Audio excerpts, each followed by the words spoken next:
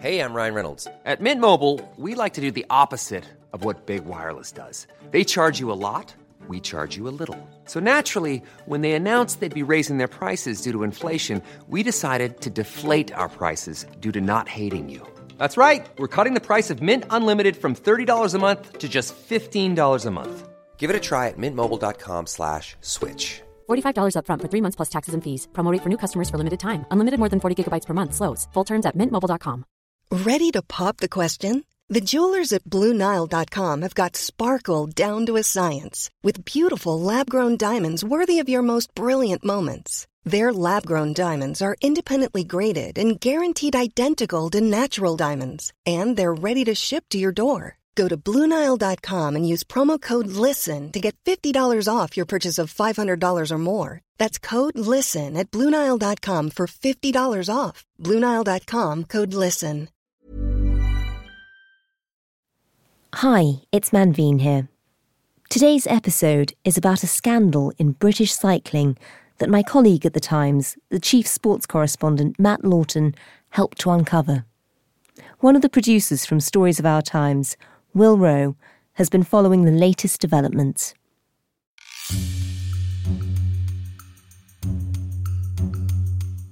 Last week, a British doctor was struck off the medical register.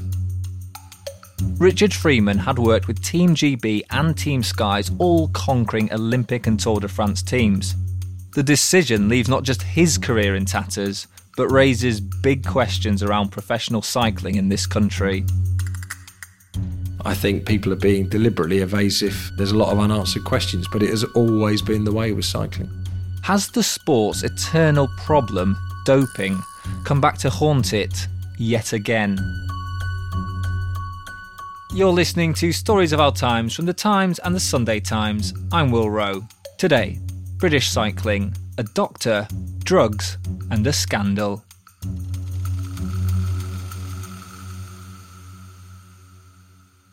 My name is Matt Lawton. I'm the chief sports correspondent at The Times. I've been a journalist since 1993, and I've spent the last 7 or 8 years of my career very much focused on corruption, investigations, doping across all sports. As a teenager, Matt Lawton was a talented middle-distance runner. Also, while still at school, he did a stint of work experience on the Croydon Advertiser, down in South London. At 16, I arrived at this decision. If I didn't make it as a runner, and even if I had made it as a runner, it was my ambition to then go into sports journalism. It's the only job I've ever wanted to do. I think there's probably a failed sportsman somewhere in all of us. In terms of cycling, where does that sort of rank for you in the sports world, and what does it encapsulate? Look, I'm a big cycling fan, and I used to finish a track season as a kid from the age of 17 and then go off riding my bike around Europe. I used to pack a tent and a sleeping bag, and I've cycled to the Mediterranean. I've cycled home from Florence. When other people of my age were heading to Ibiza and Magaluf, I was taking my bike and with mates and pedalling all over Europe.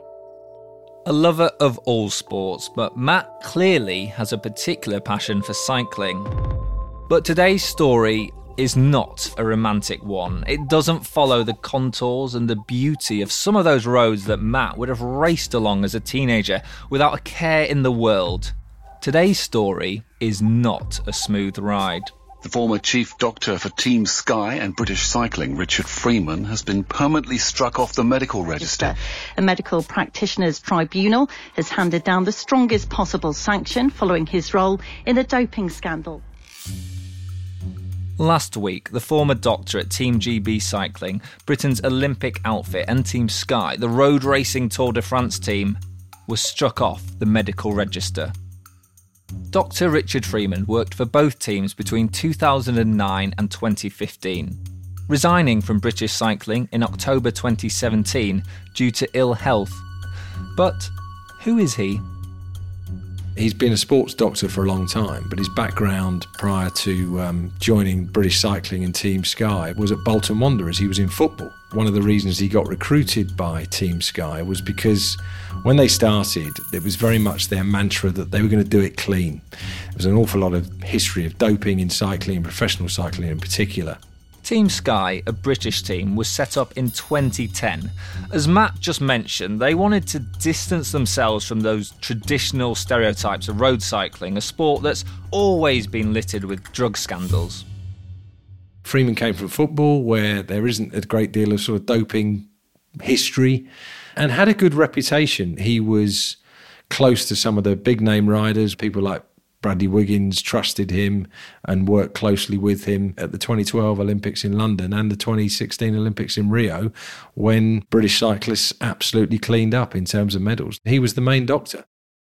However, for the past 2 years, Dr. Freeman had been at a medical tribunal facing 22 charges, including one, and this was a big one, lying to anti-doping investigators about the purchase of 30 sachets of Testigel, or testosterone, for an unnamed rider back in May 2011, just 14 months before the Olympic Games in London. But let's just pause a moment, as Matt needs to fill us in on something. We should really go back to the Russian doping scandal in athletics. The Russians were exposed as having a state-sponsored doping program in 2015, became the subject of a major WADA investigation. WADA is the World Anti-Doping Agency. Zum ersten Mal telefonieren wir. The story was broken by ARD, which is a German TV station. Ein abgetrennter Raum ungestört. They broke this story of extraordinary revelations, athletes being extorted for money by the world governing body to cover up positive drugs tests, steps being taken particularly at the Sochi Winter Olympic Games in 2014. So the Russians retaliated, and they retaliated, the way it's been described to me, by filling a big office in Moscow with lots of very clever computer geeks who knew how to hack into computers. And one of the things they managed to do was to hack into the WADA computers. So, the Russians have hacked into the World Anti-Doping Agency's computer systems. There was a day in September 2016, and I remember it so vividly. I was driving back from Glasgow down the M6, and I actually got a call from a colleague saying, "My God, have you seen these documents that the Fancy Bears have just published?" The Fancy Bears was the name these Russian hackers gave themselves. I said, "No, I haven't, I'm driving." They said, "Well, it contains some medical records belonging to Sir Bradley Wiggins." And in case you don't know, in 2012, as part of Team Sky, Sir Bradley Wiggins was the first British rider to win the Tour de France, the most iconic race in cycling.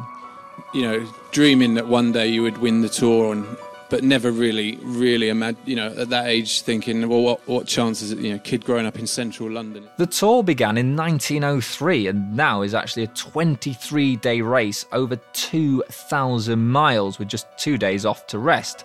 It tests riders to their physical and mental extremes. Not only did Wiggins, tall and thin at the height of his powers with that distinctive mod look, win the Tour, he is also Britain's most successful Olympian with 8 medals, including 5 golds. You ain't going to get any better than this now, that's it, I mean, to win a home Olympics in your hometown and coming off the back of winning the Tour de France. Team Sky have since produced more Tour de France winners, but Wiggo, as he's affectionately known, really is the household name that captured Britain's imagination when it came to cycling. Now, back to his medical records that the Fancy Bear Russian hackers had dug up. It revealed the fact that before the 2011 Tour de France, before the 2012 Tour de France that he won, and before the 2013 Giro d'Italia, Wiggins had been given an injection of something called triamcinolone, which is a corticosteroid, with the use of a therapeutic use exemption, a medical certificate. And it's pretty controversial because that's a pretty controversial drug. It has a history of abuse in cycling. At a parliamentary hearing in 2018, it was said Wiggins needed triamcinolone to treat acute hay fever symptoms. The problem with that, in response, was that a lot of experts voiced their surprise that that would be prescribed, because surely you just use the inhalers that are readily available to deal with things like hay fever and rhinitis. There was one expert, respiratory expert, down at the University of Kent in Canterbury who basically said, triamcinolone, you're using a sledgehammer to crack a nut. And it was on the back of that the parliamentary report suggested that Team Sky had crossed an ethical line with their use of medical exemptions. Both Team Sky and Wiggins have always denied that they crossed any ethical line. So we've jumped ahead here, but let's rewind back to 2016. And Matt's driving down the M6, hearing about the Fancy Bears, these Russian hackers, revealing these medical records which would come under scrutiny. That very same day, I got a phone call from a source telling me that there was more to it, telling me that the medical certificate in 2011, the date of that medical certificate presented a problem because there was a package, the Jiffy Bag package, that had been delivered at the end of the Criterium du Dauphiné, which is one of the warm-up races for the Tour. And there was a package delivered and there was an allegation that an injection took place at the back of the Team Sky bus involving Dr. Freeman and Wiggins, which wouldn't have been covered by that therapeutic use exemption certificate. So, in 2016, Matt, while working at the Daily Mail, breaks this story, the so-called Jiffy Bag story. It has never been identified what was in the package, and I must add the allegation that an illegal injection took place has never been proven either, and both Wiggins and Dr. Freeman have always denied this allegation.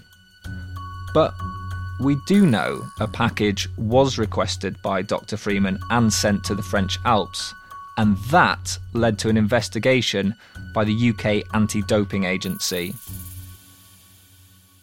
And it was during that investigation that UK anti-doping investigators discovered that there had also been a delivery in 2011 to the Manchester Velodrome of a banned substance called testosterone. 30 sachets of Testagel were delivered. And the UCAD investigator not only discovered the order that Dr. Freeman placed to buy the product, he also discovered an email sent by, I should say, the medical supplier in Oldham saying that it had been sent in error and that it had never been ordered and it had been sent in error to the Manchester Velodrome. And suddenly you had the cover-up. That in turn then led to an investigation by the General Medical Council and a hearing that basically took 2 years. And during his hearing for the testosterone charges, the charge that he ordered it to the Velodrome, what was Dr. Freeman's defence? What did he say was the reason behind that? It was an extraordinary defence. The GMC charge was knowing or believing it was to dope a rider. He claimed that he had ordered it not for a rider, it was for a guy called Shane Sutton, who was, at the time, acted as a coach for Bradley Wiggins and worked for Team Sky, but it was also a coach for British Cycling. He claimed it was for Shane to treat him for erectile dysfunction.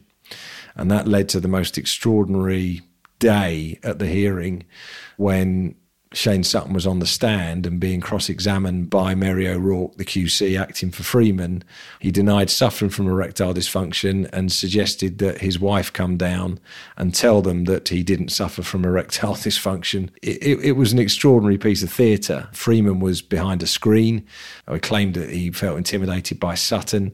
He'd said as part of his defence that he'd been bullied by Sutton. And you had this situation where Sutton was sort of shouting through the screen to Freeman to man up, to tell the truth. And eventually Sutton became so angry as O'Rourke continued to cross-examine him that he walked out. That's amazing. The thing is, because it's a medical hearing, he wasn't legally obliged to be there. Right. It wasn't like anybody could order him to return. He stormed out. And then we all rushed downstairs and the TV crews rushed downstairs and he gave an interview. What do you make of Dr. Freeman sitting behind a screen? Former friend of yours? Yeah, I'm totally disappointed with that. You know, I have no axe to grind with Richard whatsoever. You know, he's a good guy, as I said in there, and hopefully we'll get to the bottom of it. He gave an interview outside when technically you're not supposed to while giving evidence, but he had decided he wasn't coming back. And he gave the interview and off he marched into the night. And ultimately, did the tribunal believe any of this? Surely you'd get Viagra to treat erectile dysfunction. Well, that would be what most of us would assume. It was dismissed. The GMC brought in an expert who said that it wouldn't be clinically appropriate to treat erectile dysfunction with testosterone. But it was also, Freeman had a problem from the start, even before it began, in that he had admitted to 18 of the 22 charges, which included lying. And then what you had were medical experts acting for the GMC, even attacking the more scientific aspects of his defence. And obviously the natural suspicion is that this testosterone, it was for one of the cyclists. Yeah, that's the conclusion that they reached, that it was known or believing it was to dope a rider. And the unsatisfactory thing about the whole thing now is the one thing that wasn't established during 2 years of this hearing was who the rider might be. Dr. Richard Freeman was struck off the medical register by the General Medical Council. He had been working as a GP in Lancashire helping with the COVID-19 vaccination programme. His QC, Mary O'Rourke, says an appeal to the High Court is highly likely. And in a statement, Dr. Freeman says he disagreed vehemently with the tribunal's decision. In a moment, Matt explains how cycling came to dominate our sporting world for a time. To enjoy more remarkable stories every day, subscribe to The Times and The Sunday Times today and get 1 month free. Visit thetimes.co.uk/stories of our times.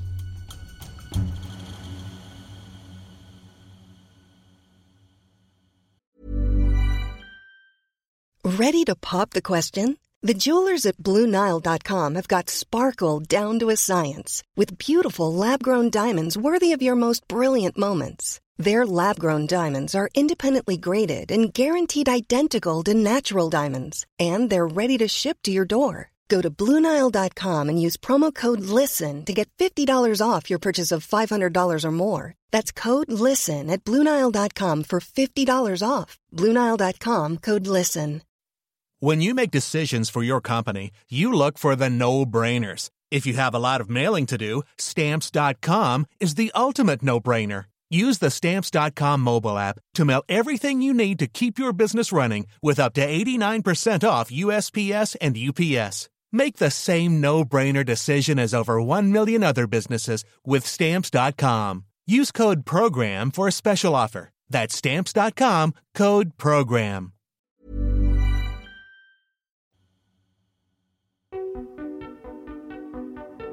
So, why did cycling become a headline-grabbing sport in the UK? In many ways, its resurgence comes off the back of one of our lowest sporting moments, the 1996 Olympics in Atlanta. I was working for the Daily Express as a football writer, and I covered Euro 96 that summer. But while Matt and the rest of the nation were getting excited about football maybe coming home, over in the States, our Olympians were having a dismal time. They got 1 gold medal, which was Redgrave and Pinson in the rowing. They did very poorly in cycling. They got 2 bronze. 96, as a British team, they fell well short of expectations. After 96, where is this drive to suddenly make us good at cycling? What's behind this? There is a great heritage of cycling in this country, but there'd never been any Tour winners. Robert Miller had probably got closest. Robert Miller was a British cyclist in the 1980s and finished 4th on the Tour de France back in 1984, then the best time by any British rider. But back to the modern day, and for Matt, it was pretty much one guy who made British cycling the powerhouse it is now. I think a lot of it was down to Brailsford. That's Sir Dave Brailsford, former team director of Team GB and still the current manager of Team Sky, or Ineos Grenadiers as they're now known. He professionalised it. He had a background in cycling. He had a scientific background as well. He just recruited the right people. 2004, they started to get going. And then by 2008, they were ruling the world. I'm a big believer in progression rather than perfection. It's kind of where the marginal gains philosophy came from. And so he broke down everything that you could think of in relation to a cycling performance. And as a person to look at, Brailsford's just an ordinary-looking middle-aged bloke. Born in a small village in Derbyshire, he grew up in North Wales. But Sir Dave is anything but ordinary. You go through this job and you meet certain people that you can't help but be impressed by. I'm talking about being in the presence of people like Alex Ferguson, Jose Mourinho. I would put Brailsford, certainly the way I viewed him then, in that bracket. He would talk about the sort of attention to detail. Mr. Marginal Gains, I guess. Mr. Marginal Gains. It's an extraordinary sight when you're at the tour. There is a bus and there are quite literally 8 washing machines in the belly of the bus, because one of the things they worked out was the potential for illness and disease spreading if you wash people's kit together, for instance. So basically every rider has their own washing machine.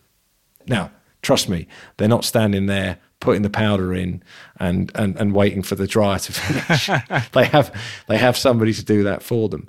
It was all that kind of attention to detail. And Brailsford showed himself to be a very astute delegator and very smart around that kind of thing, and was impressive to be around.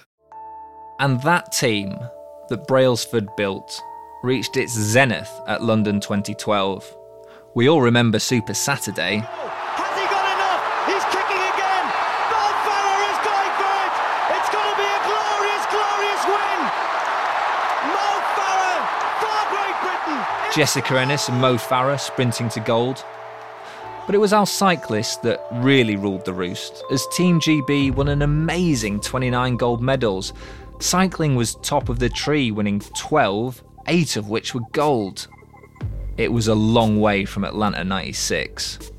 But were we really watching history? I think the 2012 Games, at one stage it was described as the cleanest Games in history, but specifically about the cycling success story, I'm afraid that the Richard Freeman situation does cast a shadow over that, because at the end of the day, in 2011, little more than a year before those Olympics, their doctor was ordering a banned substance. He was ordering a banned substance to the Manchester Velodrome, which was the joint headquarters of both Team Sky and British Cycling. It's where all the Olympic cyclists trained. He was ordering that banned substance.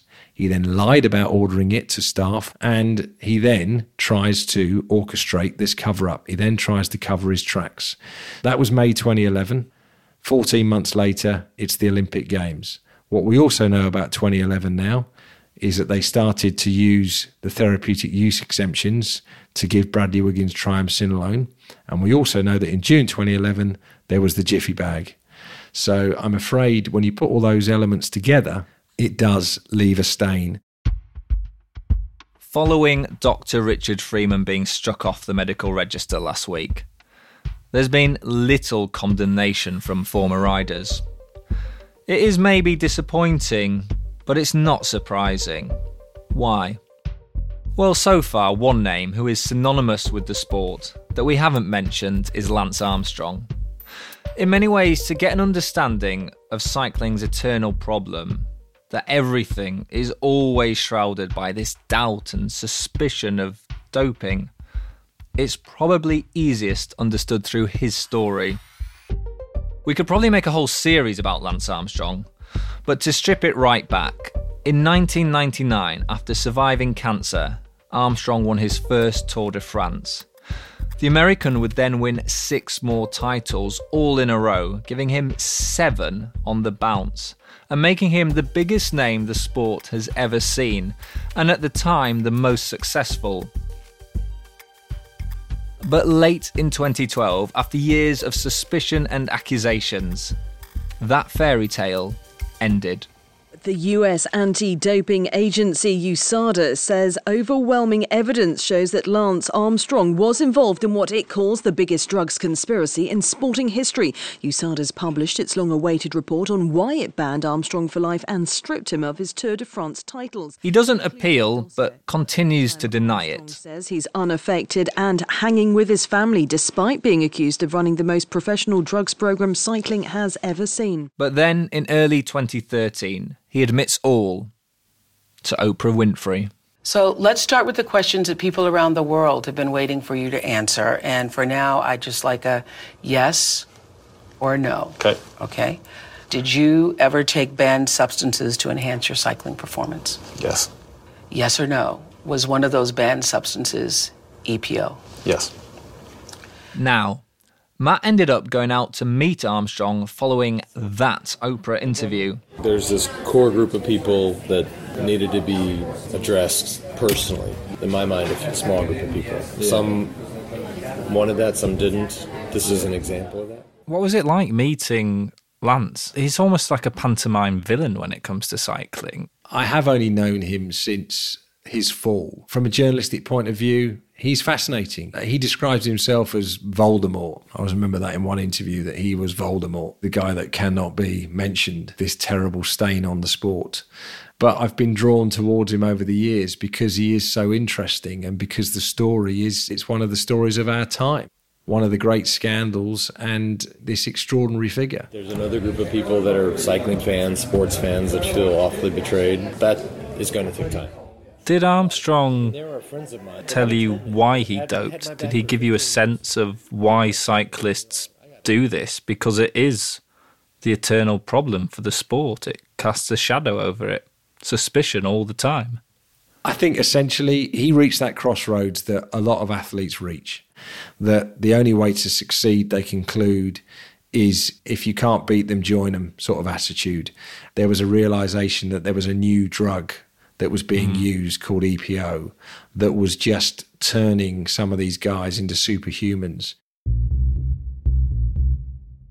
He was getting his backside kicked and it was annoying him. In his brain, it was either get with it, get on the gear, or go home.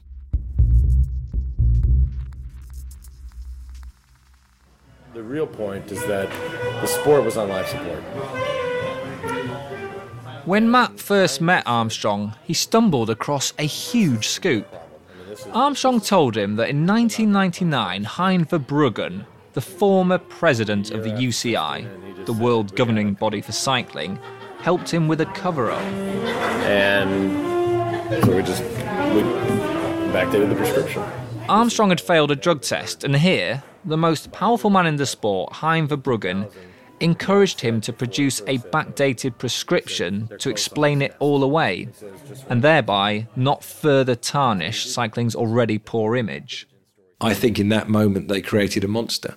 He felt untouchable. He would bully anyone that dared break that omerta. He would drive people out of the sport. And the omerta is that code of silence within the sport that cycling has. Exactly. What is that omerta? Can you explain that, Matt? How does it work? It's basically an unwritten agreement that you don't talk about it. You don't talk about doping. You don't talk publicly about it. You don't tell tales. And is that what you think you're seeing now again with Dr. Freeman? Well, I do think there are people that know more than they're letting on at the moment. And I do think Richard Freeman probably knows more than he's letting on at the moment. That is frustrating. I think people are being deliberately evasive. There's a lot of unanswered questions, but it has always been the way with cycling. What was fascinating about the hearing, particularly during Freeman's evidence, after that first season on the road, Bradley Wiggins, he's their principal rider in 2010, and he comes 21st, and they get their backsides kicked. And there was a change. There was a change in culture. There were demands from the riders to start bringing cycling doctors. Remember, Dr. Richard Freeman came from a footballing background. They wanted cycling doctors that would look at things like intravenous recovery, which was always quite controversial. By 2011, needles had been banned in cycling. But they were talking about that. They were talking about a shift. Trouble was, it was when they did that and they started bringing in cycling doctors with cycling pass that the whole thing started to unravel a bit, because one of the people they employed was a guy called Gert Leinders. Gert Leinders was a Belgian doctor. He'd previously been involved in a doping programme at another cycling team. In 2012, after a couple of freelance contracts with Team Sky, Leinders was let go. There's no suggestion Leinders did anything wrong at Sky, and they acted decisively. Later, they would say it was a mistake to have employed him in the first place. But reputationally, for a team who wanted to be whiter than white, they suddenly had egg on their face. And that led in October 2012 to this almost sort of night of the long knives at Sky, where every single member of staff was interviewed and asked if they had any links to doping. Those who admitted to any kind of historic doping practices were fired. So that was the first scandal that really hit Sky, was back in 2012. Obviously, we didn't know about the testosterone delivery in 2011, and that remains an unanswered question. Why didn't we know about it? Why weren't UKAD informed? And if they were informed, why was Freeman not sanctioned 10 years ago? There could have been a much bigger scandal back in 2011, 2012, if this testosterone package had led to an anti-doping investigation then. But for Team Sky, this kind of night of the long knives moment wasn't the end of their links with cycling's murky past. 3 years later, in 2015, Matt uncovered something. I'd been alerted to the fact by a source that they employed a guy called Peter Verbaeken. And Peter Verbaeken was Team Sky's service manager, looking after the bikes from an outpost in Belgium. He was a former cyclist who had previously worked with none other than Lance Armstrong. I was thinking, this is surprising. You would employ somebody that had worked with Armstrong, because this, remember, is 2015, so the whole Armstrong scandal was played out. He's been stripped of his 7 titles. He's Voldemort. Yeah, exactly. He's Voldemort by this point. So during a rest day on the Tour de France back in 2015, Matt wants to find out more. We had a chance to speak to Brailsford. It was a small group of journalists, British journalists, and I said, Dave, I've got to ask you, Peter Verbaeken used to work for US Postal. More than that, he used to work for Lance Armstrong as his soigneur. Why do you employ him? And he was slightly taken aback, and he didn't have an answer, and he asked me for 24 hours to consider a response. 24 hours came and went. Matt was given the cold shoulder. Another day passes, nothing. So he gets on the phone to Team Sky's press team. I say, right, listen, I asked this question 2 days ago. I haven't had a response. What is the response? Can you explain why Peter Verbaeken works for Team Sky? They tell Matt he's overstating Verbaeken's involvement with Armstrong back in the late 90s. So Matt calls a source. I rang somebody, not Armstrong, and I said, how involved was Peter Verbaeken at US Postal, and how involved was he with Armstrong? Oh, he was one of his main guys. There was one particular year, every race, so on. Team Sky then conceded that yes, Verbaeken had been involved with Armstrong. And Matt ran the story that someone with very close links to Armstrong was now working with Team Sky. Brailsford was not a happy man. It was my first sort of experience of dealing with them and finding them quite evasive, which was very much the experience that I found with them when I then did the Jiffy Bag story. And just to close off that story, Peter Verbaeken still works for what is now Ineos Grenadiers. He does. Which is Team Sky, essentially. He does. Still does the same job. I'm not suggesting that he's doing anything wrong when he's looking after all their equipment. And it must be stated, there is no suggestion Peter Verbaeken was ever linked to a doping programme by the US Anti-Doping Agency. So Dave Brailsford didn't attend any of the Dr. Richard Freeman hearings. Were you surprised by that? No, not in the slightest. He wasn't called. He wasn't called as a witness. I'm surprised by that. I think there were lots of people they could have called. There were very few occasions when anyone from Sky was there. British Cycling often had a member of their legal team there or a member of their comms team, but I'd actually say I was probably there more than anyone else. It's really been a story that you've followed. This happened on Brailsford's watch. He does have questions to answer about it. There is a silence around it, which seems odd now that Dr. Freeman has been struck off. He does have questions, because the thing about the Freeman episode, if you go back to 2010, through the controversies that they've endured, from the Jiffy Bag to the culling of staff, what they've never had is something that's been shown to have happened on their watch, if you like. It's always been a very good riposte to people like me.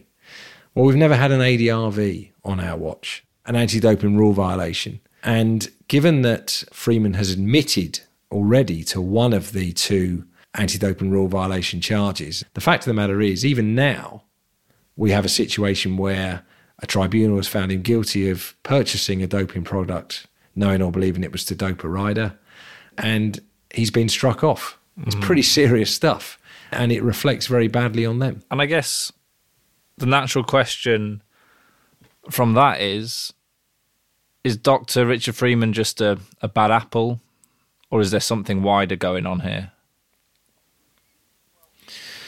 Well, he's the only one in the dock, as it were, but I think everyone agrees that the idea that Richard Freeman did this on his own is hard to believe.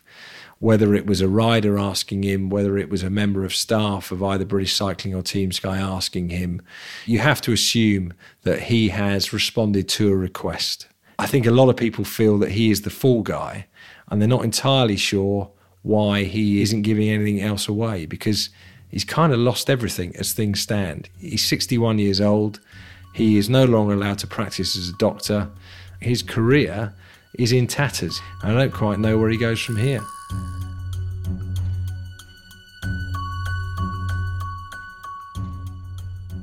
Ineos Grenadiers, formerly Team Sky, released a statement since the tribunal. They say they don't believe any athlete ever used Testigel or any other performance-enhancing substance, and no evidence has been provided that this happened. I asked them if Sir Dave Brailsford had any comment. I got no response on this. I put some questions to Sir Bradley Wiggins and was directed to his podcast. There needs to be more of an explanation as to who were they for then? What the bloody hell were they for? I don't think for 1 minute they were for any rider at all. I don't think that wasn't the type of system that was run. That wasn't the remit. It just isn't.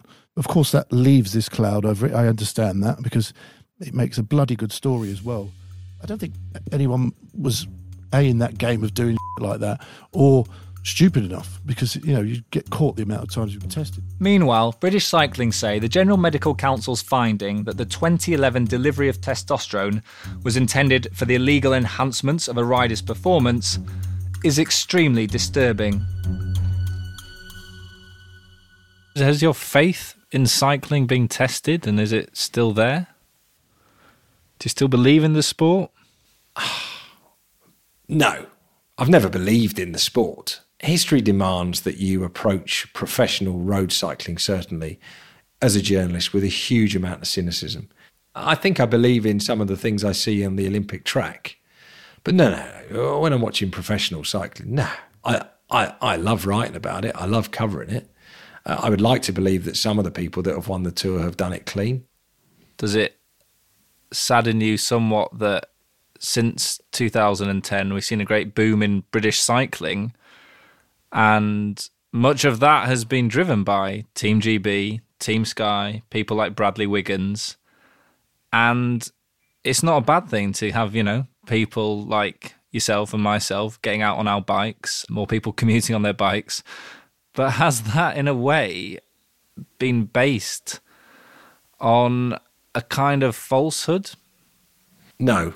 I think you can separate the two. One is professional sport, one is amateur sport, or even just a way of commuting or travelling around. I love riding my bike. My teenage years, I was riding my bike all over Europe. And I think it is fantastic. That is the positive aspect of the Team Sky story. There are still positive aspects to the British cycling success story. I really do believe that some of those cyclists have done it clean. I would say on the Olympic side, I would hope that the majority have, if not all of them. Look, money, success corrupts every sport. And there is big money in cycling. The top road cyclists are multi-millionaires. The contracts are for many millions of pounds a year. Money corrupts. We're seeing the same thing in road running. The big money in athletics is in marathons. We are getting dozens of positive tests in East Africa, in other parts of the road running community. People cheat to win the big money, to earn the success. It's human nature. You just have to accept it. You just have to accept that, and you have to recognise it, and as a journalist, you have to try and uncover it. It doesn't suit everybody's agenda. It doesn't suit many of the journalists who are covering it, but I'm afraid I ask the questions, and I will keep asking the questions.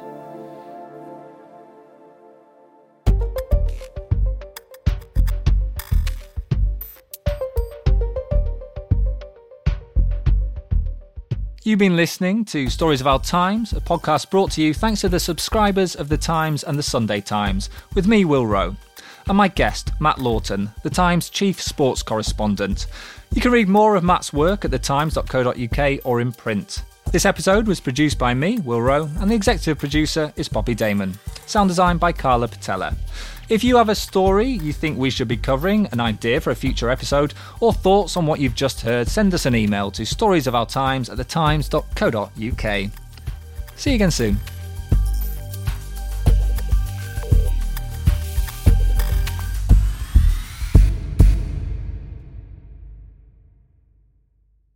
Subscribe today and get 1 month free at thetimes.co.uk/stories of our times. Even on a budget, quality is non-negotiable. That's why Quince is the place to score high-end essentials at 50 to 80% less than similar brands. Get your hands on buttery soft cashmere sweaters from just $60, Italian leather jackets, and so much more. And the best part about Quince, they exclusively partner with factories committed to safe, ethical, and responsible manufacturing. Elevate your style without the elevated price tag with Quince. Go to quince.com/upgrade for free shipping and 365-day returns. Hi, I'm Daniel, founder of Pretty Litter. Cats and cat owners deserve better than any old-fashioned litter. That's why I teamed up with scientists and veterinarians to create Pretty Litter. Its innovative crystal formula has superior odor control and weighs up to 80% less than clay litter. Pretty Litter even monitors health by changing colors to help detect early signs of potential illness. It's the world's smartest kitty litter. Go to prettylitter.com and use code ACAST for 20% off your first order and a free cat toy. Terms and conditions apply. See site for details.